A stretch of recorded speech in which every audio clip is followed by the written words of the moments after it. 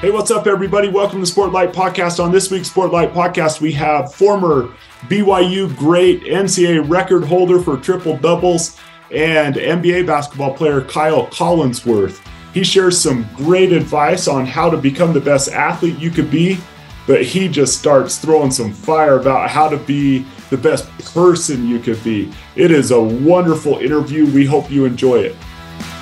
Welcome to the Sportlight Podcast for parents, coaches, and athletes. The Sportlight refers to the time in an athlete's life when they have increased ability to affect the culture around them and the increased opportunity to learn life's lessons through sports. This podcast aims to help parents and coaches capitalize on their athletes' precious time in the Sportlight. The Sportlight Podcast is brought to you by Especially for Athletes program. Hello, everybody.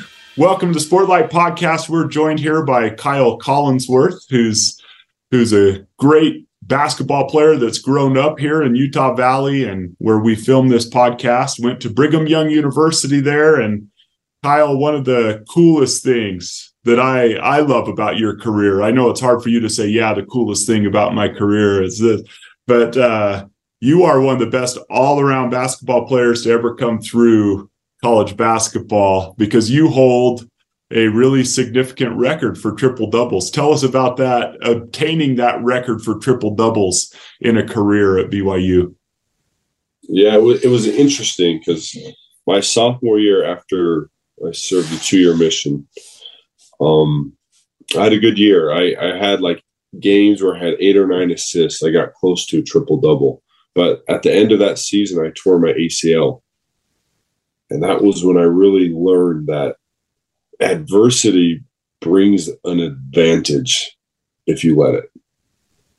So through this whole process in the offseason after my sophomore year with rehab, I met with the sports psychologist every day. Like, I couldn't do basketball the whole offseason, but we just got my mind super strong. And we deconstructed me as a basketball player. We found out what makes me me, and it was rebounding. When I rebound the ball super well, I score, I get assists, I'm active, I'm engaged. So just through the mind, we're able to pinpoint my true strength, and it just turned into a triple-double machine. That's awesome. So take me through that. You're deconstructing your game with a sports psychologist. How did you, what process did he take you through for you to realize rebounding is kind of the catalyst to the rest of my game? Yeah, well, I was like, man, my strength's passing. And he's like, I agree, you're a great passer, but we're like, is it your passing that makes you go, or is it your rebounding that allows you to get the ball in fast breaks, or offensive rebounds that allows you to be a better passer? So I was off a little bit, just boom. I thought it was my passing, but looking back, it's my rebounding that really makes me who I am. And I played up with my brother, who was 3 years older than me, my whole life. So I learned how to rebound. Got to rebound if you want the ball. Yeah, he might not give you the ball otherwise, unless you got it yourself. You want it? You're playing 21 tipping, you want the ball, you better rebound. Yeah, that's awesome. That's awesome. And so the rebounding catalysts your game, is the catalyst for it. You get the ball in your hands, you can pass it to your teammates, and that facilitates your passing. So that change in mindset, did you become more focused on rebounds then moving forward? How did that change the psychology? Yeah, just like it allowed me to focus on what I can control. Like every game, most people, excuse me, they get so worried about scoring and things they can't control. Like, all I would say before every game was every rebound. I'm getting every rebound. And I'd have these cues where I would go through how I rebound, just simple little phrases like see ball, give nudge, get ball, and things like that. And I just focus on rebounding. That's all I care about. And I'd make shots, and I would make passes, and I'd play good defense. But it just, sometimes in life, we're so focused on things outside of our control. I could play a game and flick my wrist the same way and bend my knees and just miss some shots. Mm-hmm. And then the next game I can make all those shots. So, the law of percentages. So sometimes it's out of your control. So what I really did was I put the focus on, and it gave me confidence. If I'm focusing on my best strength, and I'm giving it energy and power every play before every game, then all of a sudden I'm operating in like a confident mindset, in a belief mindset. So that fueled my thoughts. And from there, I just instinctively played, and the rest, took care of the rest. That's awesome. So if you could go back then to high school Provo Bulldog Kyle Collinsworth, and what did you gather from what you learned from that sports psychologist that took you in?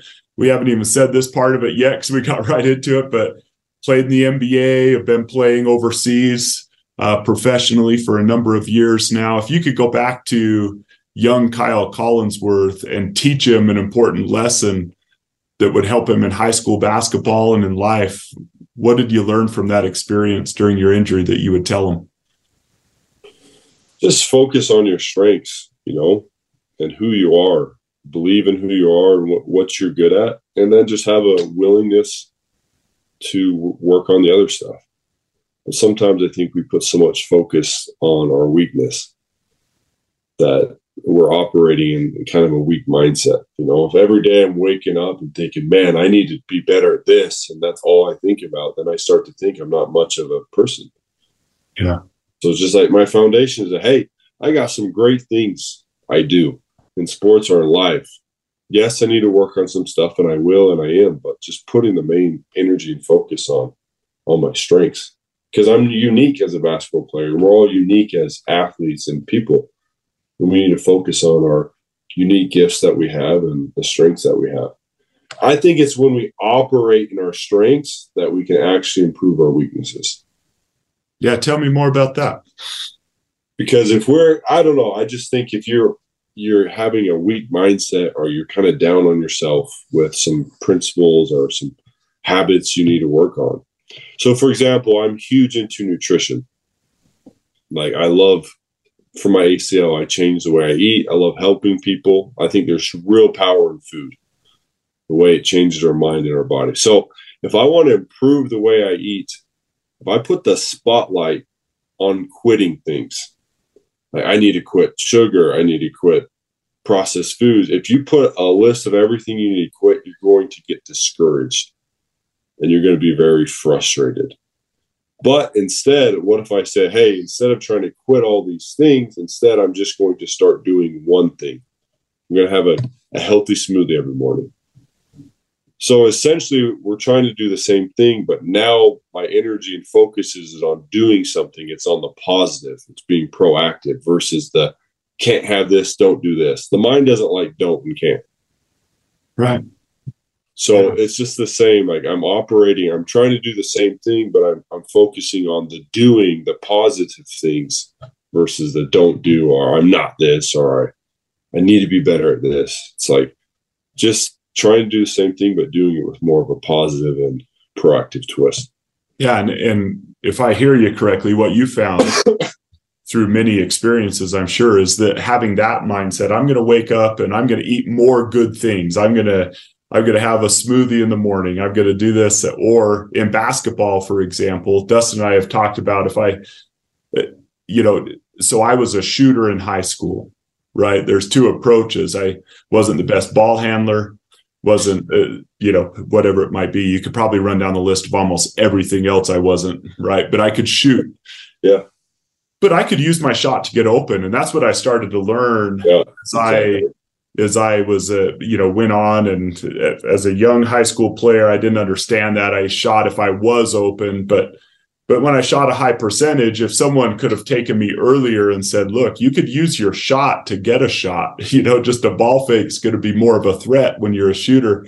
And sometimes we just think, okay, I can't handle the ball, so I need to spend hours and hours and hours and hours and hours handling the ball, which there's probably some truth to that. You concentrate on those things. But if I would have said, but my real strength is shooting, so how can a shooter use their strength to get open, to impact their team? spend more time in the strength than just focusing on the things you might not be gifted at. Yeah, exactly. Yep.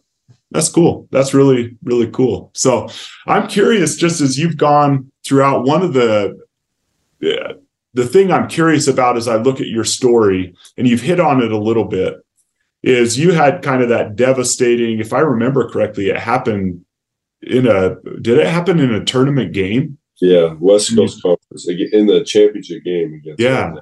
So you tore your ACL there, and then you have to fight your way back. And did you end up playing? I think you did that next season. You were a little bit limited at the first. Did I remember that correctly? Yeah. So when I first got injured, they were like, "Oh, you'll be out 8 to 10 months. You'll be back probably January of the next year." I was like, "Man, that stinks." But I was able to, I found the surgeon that I liked, and he told me, "Hey, if you rehab hard, change your diet, the way you eat, like you can get back in 6 months." So I was back playing in 5.5 months from ACL injury, which is in 2014. That's crazy. Yeah. I was limited, but only because we just wanted to keep a plan just to be sure early in the season with some of these preseason games that didn't matter and some teams that, we were going to win by 30, no matter if I played or didn't play. So, right. So tell me, one of our core principles is resilience. And we try to help young athletes realize that sports gives them opportunities through injury, through loss, through being cut, all these things. Sports gives them a number of opportunities to develop that muscle of resilience. And I remember you talking about not only that injury, but also trying to make an NBA team and getting cut a few times and being devastated by that. What has sports taught you about resilience? What helps you personally to be resilient? I would just love your thoughts on that topic. I think the key with resilience is redefining failure.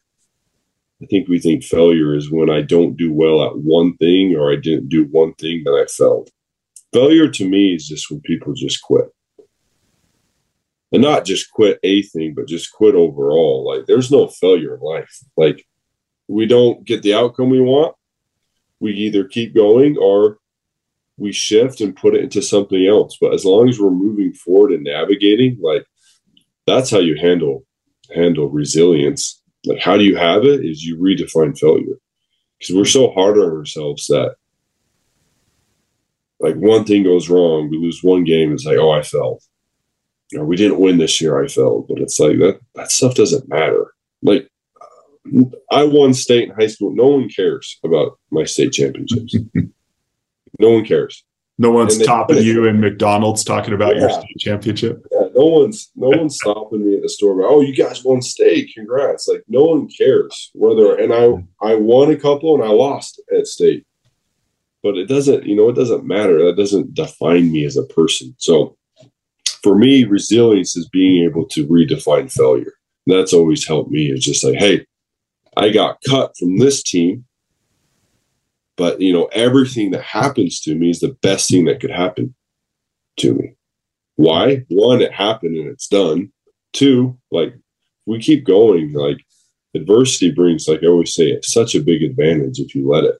Like, there's so much to be learned from it, so much to be gained. So I'd say the biggest thing is just redefining failure. I mean, failure isn't losing a game or state championship or not getting the college you want. Like, all that stuff could be for our, better for us.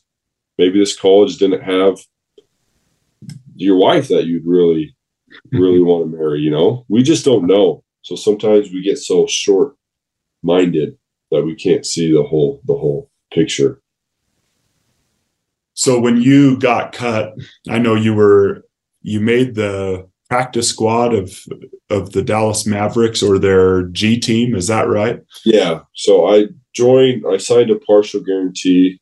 I got after the draft with them, went to summer league training camp, got cut, and then just played with their G League team. Okay. The rest of the year. But eventually broke in and played for the Mavericks. Yeah, the next year. And I'm curious about just someone like a young person who's listening to this going, okay, redefine failure. It's not quitting, right? It's just continuing to move forward, keep going. What was going on in the mind of Kyle Collinsworth when you were getting cut, put to a G League team, having to fight through with that goal of playing NBA basketball? I'm just curious of the inner workings, what you are or how you're talking to yourself when you're trying to overcome the difficulty or disappointment to achieve a goal. What do you tell yourself in your mind? I remember this quote. There's different versions of it, but to get different, you have to do different. That's what came to my mind. I was like, okay, I know what I currently do. I know what it gets. It gets close to the NBA, but not there. So I was like, what do I need to do? I need to do different to get different. So that was my whole approach. And that's when I told the story about the mountain I used to hike straight up the face every day. We made it, by the end of it, we made our own little trail. There's no deer trails. It's just straight up. Had my backpack with my journal, scriptures, water, and we'd hike up, and every day I'd compete against myself and try to get up there faster and faster. And I knew, hey, if I can get up that mountain, it's almost a mile straight up the face. If I can get up there in under 20 minutes, I can be an NBA player. So it took me 3 months to do it, 5 days a week, but I was able to do it. It was the hardest thing I've ever done in my life. But I knew at that moment, hey, and it just built my legs and my endurance like nothing else. That's awesome. How did you come up with that idea? That's not your typical, to be different, you have to do different, to achieve different things, you have to do different things. And your mind was like, climb up this straight mountain for a mile. I'm a little crazy, just so you know. When it comes to fitness and doing stuff, you want to be careful when you train with me. You're in for an adventure. But yeah, we used to just hike up, and one day buddy of mine hiked up. We just kept hiking, and all of a sudden we came up to this little flat area that was beautiful, looking at in between the canyon, and man, this is a nice little layout. So we just went up again, and then man, let's see how fast we can get up this thing. And they were, hey, let's have a goal. Just don't stop. It's super steep. Your legs get so tired. It's let's just say don't stop. You can go as slow as you want. You can't sprint up it. Your legs would get too full and you can't do it. So we're like, hey, let's just go up. Don't stop. Keep going. And then we start out 35 minutes, and all of a sudden we're at 32. Then we broke in the 20s. And I remember we're at 26 for a while. Then we broke under 25. And then we just kept going and going. And we did that and some pull-ups after the mountain, some push-ups, 100 push-ups a day. And that's where that started. The T-shirt that I have it right here. Yep. Yeah. So that's where that started, and then working on my game after that. So I put in 7 hour days in the off season, and then showed up, and the rest took care of itself. That's awesome. We had Zach Erickson on, and Zach Erickson, he's the current head football coach of Snow College. I grew up by Zach. Oh yeah. Yeah. Great guy, man. Family, yep. And we asked him what advice would you give to high school kids that want to play at the next level? And his 2 words were do more. Everybody's going to practice. Everybody's doing what the coach tells them to do. Some are doing it harder than others, but some people think they're working hard just by going to practice and giving their all at practice. And in his experience, what he said is those who actually go to that next level, they do more. They aren't just doing what coach tells them at practice. So they're hiking up the face of a mountain, right? There were other guys just as talented as you, I'm sure, that never cracked into the NBA because they weren't willing to do something different, to try to do that. And more talented. Yeah, that's awesome. The NBA is full of talent, even G League, all over the place. There's so much talent. Yeah. So tell me about the 100 push-ups. Yeah, it's a challenge. We have an app. It's called Worth Fitness. It's a free app. on the app, you can track push-ups, pull-ups, walking, smoothies, jump rope. There's a whole bunch of different habits you can track. But one of our niches we have is 100 push-ups a day. So from any position, it can be flat, using your kitchen countertop, incline if you need to. You have all day to do 100 push-ups. You do 5 sets of 20, 4 sets of 25, or 10 sets of 10, whatever you want to do. But the goal is to get 100 push-ups a day in, at least 5 times a week. That's awesome. And what does that do for people? Man, it's been awesome. Just seeing what it does, the biggest thing, it gets you momentum. You start doing 100, and then you're like, here's what people realize. Every good habit or every good action breeds more of the same. That's why people, like, if you get so focused on, like I said, diet, like quitting things or trying to do too much too soon, you get like, it's not a good association versus hey, I can have a smoothie every morning. That smoothie won't just stay a smoothie. All of a sudden, I'm going to start walking or so every good habit, as Napoleon Hill says in his books, every good habit brings along a flock of its relatives. So that's why I'm a big believer in one habit at a time in life. And the 100 push-ups is just one of those habits. You can get momentum and start feeling stronger. And it's efficient, man. I can do, on average, it would take you, if you're really slow, it would take you less than 4 minutes a day total to do 100 push-ups in a day. You don't need to change your clothes. You don't need a gym. You don't need equipment. No excuses. Less than 4 minutes. So if you don't have time, if you don't have 4 minutes in your day, you got to rethink things. So yeah, that's super cool, because that's like you could do it at work. Absolutely. Yep. Get behind your desk, do whatever you could do, and just have the goal be 100. And I love that idea that one habit brings a flock of all of its family. Yep. Just like really there's cool. Nothing goes. A good thing doesn't go. It's those commercials where someone sees someone do a kindness and they go do it. It's the same thing. Yeah. Like good breeds good, bad breeds bad. It's just the way the world works. Well, and it just takes a lot of inertia, a lot of power, a lot of effort to get going, right? And I found that a lot of people get held back in life. I mean, they'll spend years trying to search after the perfect path to go. What's the perfect diet? What's the perfect workout plan? And they're doing all of this research, and it's like, man, you could have started just by doing 100 do all that research, but in the meantime, just do 100 push-ups a day, and it'll get you going. And then that's really cool. I agree. And you'll know as you go. I always tell people, like, if you don't know how to exercise, just start walking every day. Movement is momentum. And with momentum, man, the sky's the limit. Everyone just needs that momentum. But the hard part is ego, especially with guys. We have the biggest ego that, like, if we're not doing macho workouts like we used to do 20 years ago, then we can't start. Yeah. If I'm not going to start big, I'm not going to start.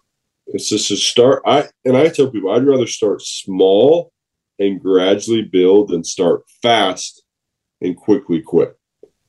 So it's just like this. It's a mindset. Just being, all right, hey, I'm not who I was 10 years ago. That's okay. I know who I am now, but I'm going to get back to it. I'm going to build a plan that gradually lets me build and get momentum. We all just need momentum. We're all powerful human beings, and it's momentum that gets us to be able to see that. Yeah, that's a great concept. So this next question, I feel like we maybe have been talking about it for 5 or 10 minutes here, but I always love to help young people, their parents, and everyone else understand the price to be great at something. And I think some think they're working hard, and we've talked about this a little bit, but it's only because their scope is limited. They don't understand what hard work might look like to someone who has a little bit more vision. So I'm just curious, Kyle, as you've traveled through state championship high school basketball to Division I basketball to pro basketball to NBA basketball, what have you learned about the price to be really great at something? Number one, there's a compensation. And that's why you have to decide, like, do I really love what I'm trying to do, or am I doing it for others? I think that's super important for athletes. Like a lot of people, kids, and I can see it a mile away. Like when kids are doing something for their parents versus doing it for themselves. Mm-hmm. And so I bring it up because the key to get to that next spot is you have to love what you do. It's got to be something you want to do. So my biggest advice to everyone, whether it's sports or not, like get in an area, get in something that you love. Doesn't mean it will be easy. Doesn't mean you won't want to quit, but something that when you're not thinking, you're thinking about it, I always say. Mm-hmm. Like you're always thinking about something. So I think that's something big that sometimes I feel like we do things because that's what grandma would want me to do. Or, so-and-so, instead of just being, hey, you know what? So that's the biggest difference is pro. The ones who really go to that next level, they love it. They're watching NBA games. They love basketball. They love it. They talk about it nonstop. Those are the ones that really take it to the next level. They love to compete and play basketball. So I think just knowing what you love. If you don't love it, you're not going to get yourself to that next level. And we all have things we love. We just have to discover them and focus on it. I think that's really important. I have a daughter right now choosing majors and things like that. And she chose a major that sometimes people will hear. She is majoring in geology. Mm. And the reason she's majoring in geology is because she took a class that was just fascinating to her. Like it didn't feel like homework. She just absolutely loved doing it. And I think sometimes people get so caught up in what's successful, what are people majoring in doing that's going to bring them a lot of compensation, in return. Yeah. What they don't realize is if you don't love that thing, you're probably better off doing something that you absolutely love, that you're passionate enough, that you're willing to work really hard at. When other people stop working, mm-hmm.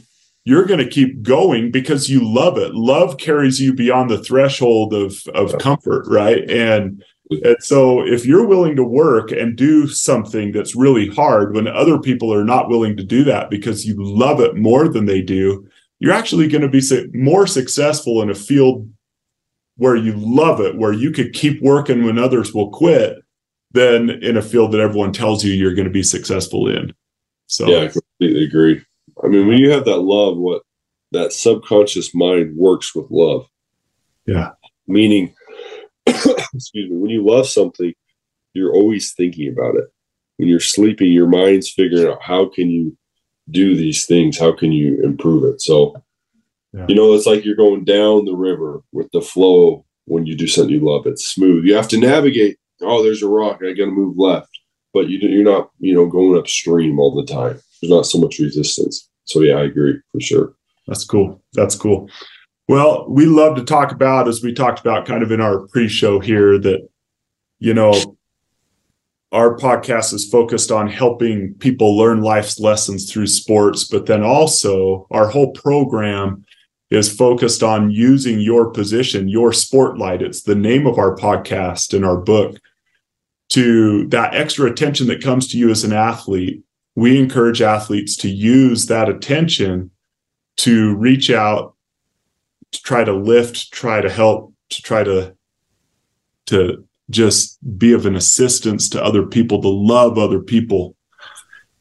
Kyle, you came to our summit and you shared that after accomplishing everything that you've accomplished, there's one thing that would be more valuable to you than anything you've done in sports. And I would just love our podcast audience to hear, what do you feel is most important as you get to the end of your career now and look back over it? Yeah, I think how I treated people, my kindness along the way was my greatest success. So, as I say, like I had the goal to make it to the NBA. I made it, but at the end of the day, it means nothing if it wasn't accompanied by kindness. What do people think of Kyle Collinsworth when I leave a team or an organization? So my goal is I just want to lift as many people as I can wherever I go. Yeah. What did that look like? I'm curious, just some of the ways that you intentionally tried to lift other people. Just conversations, reaching out to people. Hey, how's your family? How's it going? And then I think some of like yesterday, I know it was a few days ago, Dirk Nowitzki's still texting me to this day, because me and him have a great relationship of like, he doesn't need me to be kind, but because he's Dirk Nowitzki, but just me sharing my kindness and bringing good energy to his life, like he appreciated it. To this day, I was just a rookie trying to make the NBA. Me and him still have contact. We still talk, other guys, but everyone's going through something, whether you have $100 million in the bank like Dirk Nowitzki or you have $0. Like, we're all going through stuff. And the best way to navigate life is to do it with kindness. Because as we add more kindness comes back to us. And it just creates a good energy that we all need. So I always say my goal and my biggest success in life is how I treated people along the way to success. That's what matters most, my kindness. Yeah, that's awesome. We teach often, and I think probably you've heard us teach, that as an athlete, you don't have to be an athlete to do these things that we're talking about, but that spotlight makes everything an athlete does more powerful, right? The kind word, the just taking a minute to talk to someone in the hall or in a class, or reaching out, shooting a text to congratulate someone or tell them you loved what they did at the school play, anything like that. Yeah. It's more powerful coming from an athlete. And so our mantra is, is eyes up, do the work, right? Eyes up, look for people who might need you and do the work, do something to just lift them, to help them. We have some athletes who they want to do it, but for whatever reason, they have to overcome this barrier of fear a little bit. They're afraid to reach out to someone, a rookie. They would think, like in your situation, I'm a rookie. There's Dirk Nowitzki. What good could I do for him? Like, why should I reach out and be kind and loving and just interested in his life? And they feel self-conscious to the point that they don't even try. Do you have any advice to help someone overcome that self-consciousness or that apprehension? Yeah. So, I think there's a fear attached to it, but I think even bigger, there's a disease of trying to be cool. And that's excuse me, for young men, especially in high school, it's a disease that stops progression because no one wants to have vulnerability in their life. And also no one wants to step up and be different, because we're always looking like, is this cool? Because if I'm joining a new team, I want to be cool to Dirk Nowitzki, right? And all these guys. So I want to pretend like I'm cool. And what would a cool person do? Instead of, you know what? I'm going to lead with kindness. That's going to be what I'm going to do. And then the rest will take care of itself, So just to all the youth watching this in high school, stop trying to be cool. Cool gets you nowhere. You'll look back in 10 years, if you've gone on trying to be cool, you'll look back and be like, man, I really put myself in a bad spot. So put down cool, bury it, put it in a nice little ditch, bury it, get rid of it, and just lead with kindness. That's what the world needs. And just lift other people up and be you. Own it. Hey, let's go help this person. Let's go do this. We're going to do it. If you don't want to do it, then okay. Well, we're going to go do this. So just lead with kindness and forget the cool. Yeah. I'm telling you, cool is ruining Utah Valley. Why do you say that? That's awesome, and I love it, and I agree. But I'm wondering what's behind the statement, cool is ruining Utah Valley. Because I think cool gets us to do things that we shouldn't do. Think about adults financially. How many adults get things they shouldn't? Why are they getting those things? Because they want to be cool. They want to impress their neighbors and look cool to the world. So cool gets us down a road that causes more stress and anxiety for us. So in this, Utah Valley is it's a trendy place for sure. And I think we just compete and try to be cool and impress other people, which is very funny to me because people don't care. Yeah. That's not a knock on people.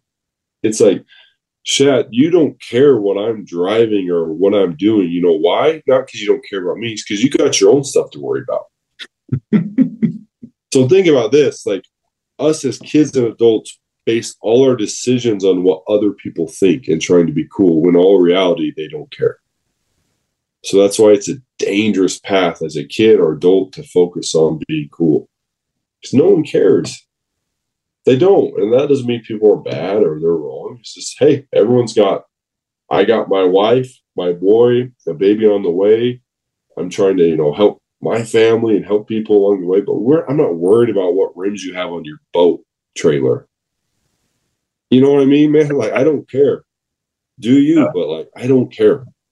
Yeah. And so I think, just the need to be cool to other people really puts people in a bad spot, and it's a disease in this valley. Yeah. When you say that, you said the ridiculousness of it. Like, anyone. You know exactly what I'm talking about. Yeah, I do. Exactly. I do. And it goes from young to old, but it's kind of this albatross around people's necks, when you're at the mercy of other people's opinions. I was teaching at a high school, and there was this girl one time after a class. She was sitting there and she just had her head down, and she had like tears rolling down her face, right? And I went up to her after and I said, "You okay?" And she shook her head no. So I was talking to her, asked her what's going on. She said, I moved here from out of town, and I really made an effort to get to know people last year, but I had a harder time making friends. And so I thought, I'm going to run for student council, and then at least people will know who I am. And she ran, and she's like this sweet girl, very outgoing, and she won. She got on student council. And that day we had an assembly, and she was in my class toward one of the latter periods of the day. And that day we had an assembly, and she was kind of one of the ones running the microphone, right? And at lunch, some people just started to totally mock her and some of the things she did at the assembly, and just kind of make fun of her. And what she told me, she said, I thought that by making student council, that like I would be well known and that people would like me. And she said, I didn't realize that by making student council, I would also make a ton of enemies. And we talked through that, but as I reflected on that, I thought, we spend so much time, and I'm not saying running for student council is a bad thing, keeping goals for sure, but we do a lot of things like that, where if I could do this, if I could get this, if I could wear this, then all of a sudden people are going to tell me that I have value, right? And they're going to start valuing me. And what we don't realize is that invites as much criticism into our life and contempt into our life as it does friends. And so as soon as we could abandon that and realize that, I'm not going to have my own self-value be at the mercy of other people's opinions. I need to get it somewhere else. Absolutely. That's a good story. I like that a lot. Yeah. Cool. There's no limit to cool. You get cool in one thing, and then there's an upgrade. Like, you're chasing a endless coolness Kool-Aid drink or whatever. There's no end to it. Well, and you've experienced that, right? I'm sure Kyle Collinsworth at Provo High School, there's a lot of people that were looking, thinking, man, if I could play basketball like Kyle Collinsworth, then I would be cool. Well, now all of a sudden you go from Provo to BYU, and now there's a lot of kids throughout the state looking, going, dang it, man, that's cool. That's what cool is. And then you go from there to the NBA, and now you could be, if you're chasing cool all the time, you're looking at Dirk Nowitzki going, now that's cool. Yeah, exactly. He's looking at LeBron going, "Nah, I'm not cool." And you will never. It's invisible. Like you'll never. It's like catching smoke, right? Man, there's always someone bigger, better, faster, stronger, more money than you. And so your antidote to that would be, instead of focusing on cool, what would you focus on? Kindness. Yeah. Just lead with kindness, man. If you're kind, like, there's so many crazy story. And yeah, I'll tell the story. So JJ Barea, he played with the Mavericks, one of my favorites. Loved watching him growing up. Funniest dude. He's like 5'8", super short. Again, me and him were friends. I was kind to him. He was kind to me. We built a relationship based on kindness and helping each other out. I was on my second 10-day contract. So after this 10-day, they were either going to sign me the rest of the year or cut me. So JJ, we were going on a road trip.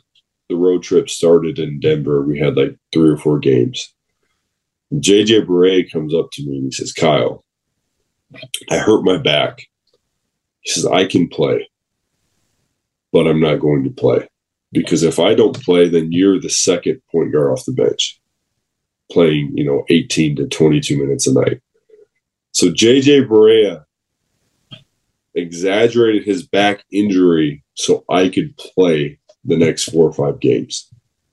I played against Denver at Denver. I had one of the best games of my career. And it was that after that game, I got that momentum I needed, and I had a great next 10 days, and they signed me the rest of the year. But those are examples of kindness. Like, I wasn't expecting anything, but like, he opened the door for me. Like, hey, here's 4 games in these next 10 days. You're going to play backup minutes, and you'll be in the rotation. Go do your thing. And I crushed it. I balled out, and that's just an example. Like, I led with kindness, and kindness came back to me. Yeah. And that's not why we do it. We don't do it. We just do it. That's what we do. But put down cool and pick up kindness. That's awesome. What a great story. What a great guy. Funny guy. He's the best. Yeah. I love JJ. That's really cool. In fact, maybe to close up here, Kyle, I'm just picturing a high school kid with what you've told them. If you walk into a room, you could walk in with 2 things on your mind. Number 1, I want everyone in here to think I'm cool. That's one approach to life, right? Whenever you walk into a room, make sure everyone knows I'm cool. Or 2, when you walk into a room, a classroom, your family, whatever it might be, how can I be kind? How can I make everyone feel loved?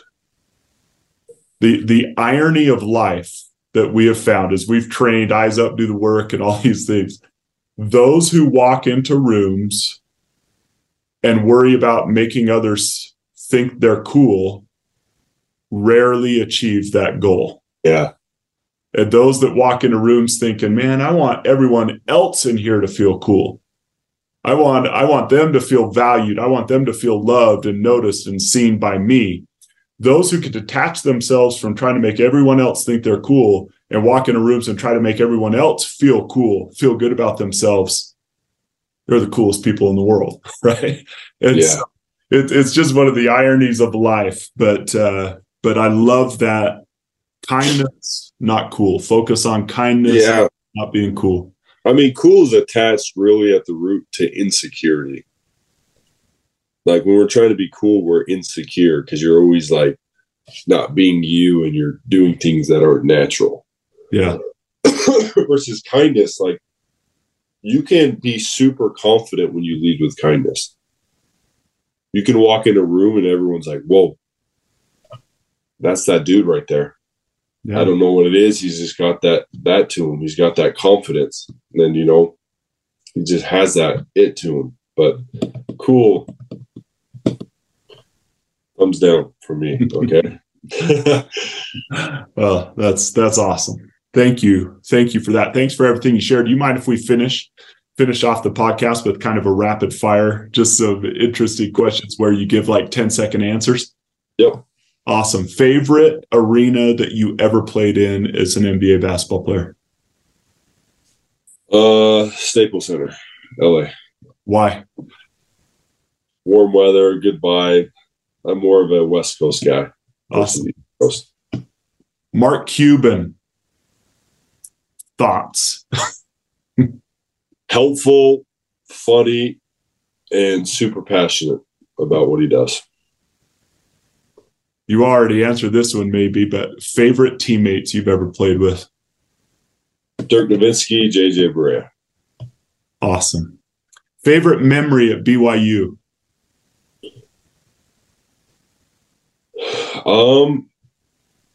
Probably my first triple-double. Who was it against? Hawaii University. Sweet. Why the first instead of the record breaker? Because the first set the tone in my mind that, hey, this is what I do and I can do a lot more. So open my eyes to, hey, I'm Mr. Triple-Double. Let's get going. Awesome. Okay, you may not want to answer this, but you know the debate, greatest basketball player ever? Yeah. What are your thoughts on that debate? You don't even have to choose one. I'm just interested in your thoughts on that debate. There's just so many factors that go into it. I think Jordan's the greatest competitor and winner. But LeBron James just does everything. LeBron James can lead a team of nobodies to the finals. He may not win, but he'll get you there. So it's just tough. There's different variants you have to go through. So awesome. Did you play any other sports growing up? Baseball. I was a really, really good pitcher. It was my best sport. Really? Yeah. My dad and my great-grandpa got drafted by the Reds back in the day. My dad was a big-time pitcher, could throw 97. He's going to Oregon State, which was good. Adversity, he threw out his arm, and it made him decide to go on a mission and change his life. But wow. Baseball. So when did you stop playing baseball? 8th grade. Boring for me. Sorry. Oh, yeah? Even as a pitcher, huh? Yeah. Huh. Awesome. Okay, last one. Any advice, if you were to sum up, you've given a lot of advice here, but we like to show little clips, and maybe this would help with a little clip we could show during our gatherings next year when we get all our athletes together. What advice would you give someone to become the best athlete they could be? Build others up as you do it. I think you'll get the people, the things, the answers you need as you're trying to help others along the way. Awesome. And then in regard to eyes up, do the work, you've already summarized it so well, but if you were to say in 10 seconds how athletes could do eyes up, do the work a little bit better, what would you say? Look for opportunities. Don't just like want opportunities. There's a difference between, hey, I'll help someone if they're in need versus, hey, I'm going to find someone in need. So don't just look for it, find it. It's there. I'm telling you, you could find 10 opportunities a day, easy, every day, if you wanted to. So don't just look for it, find it. Yeah, it's I love it. Yep. I love it. In fact, we talk about that a lot when we say seek to bless, not to impress. That's our principle that we teach them, and we concentrate a lot on the word seek. You would say it, find. Don't just take opportunities, find them, seek after them. Absolutely. Awesome. Well, anything else you would share with parents or athletes, Kyle, to close the podcast? Yeah, just echoing back to, sometimes sports are great. I love sports. I've learned a lot, but sometimes we make it more than what it is. It's just an opportunity for kids to have fun, to learn to work hard and learn to work together and build each other up. So let's just keep sports at that. Awesome. It's a great tool. Let's make it one versus a tool that's not as good. Awesome. Well, Kyle, thank you so much. Anything you would say, things people can follow or to get information out about some of these defensive camps and things like that you're doing? Yeah, we have a website, defensivelove.com. We do group trainings. We do clinics for teams and team camps. So if you want to get some defensive work in and some real conditioning work in, we get after it. Just reach out to that and hit us up. Okay. We'll put the link in our show notes as well. So anyone listening to that could go and find out about it. But Kyle, thank you so much, not only for coming to our summit and speaking a couple of weeks ago, but also for taking the time today with us to be on the Sportlight podcast. You got it, guys. Thanks for having me. All right. Well, thank you everyone for joining the Sportlight podcast. Eyes up, do the work. This has been the Sportlight podcast from Especially for Athletes, sponsored by Coca-Cola. You can learn more about Especially for Athletes by visiting the website at especiallyforathletes.org. You can also learn more about the book, The Sportlight, by Shad Martin and Dustin Smith at especiallyforathletes.org/book.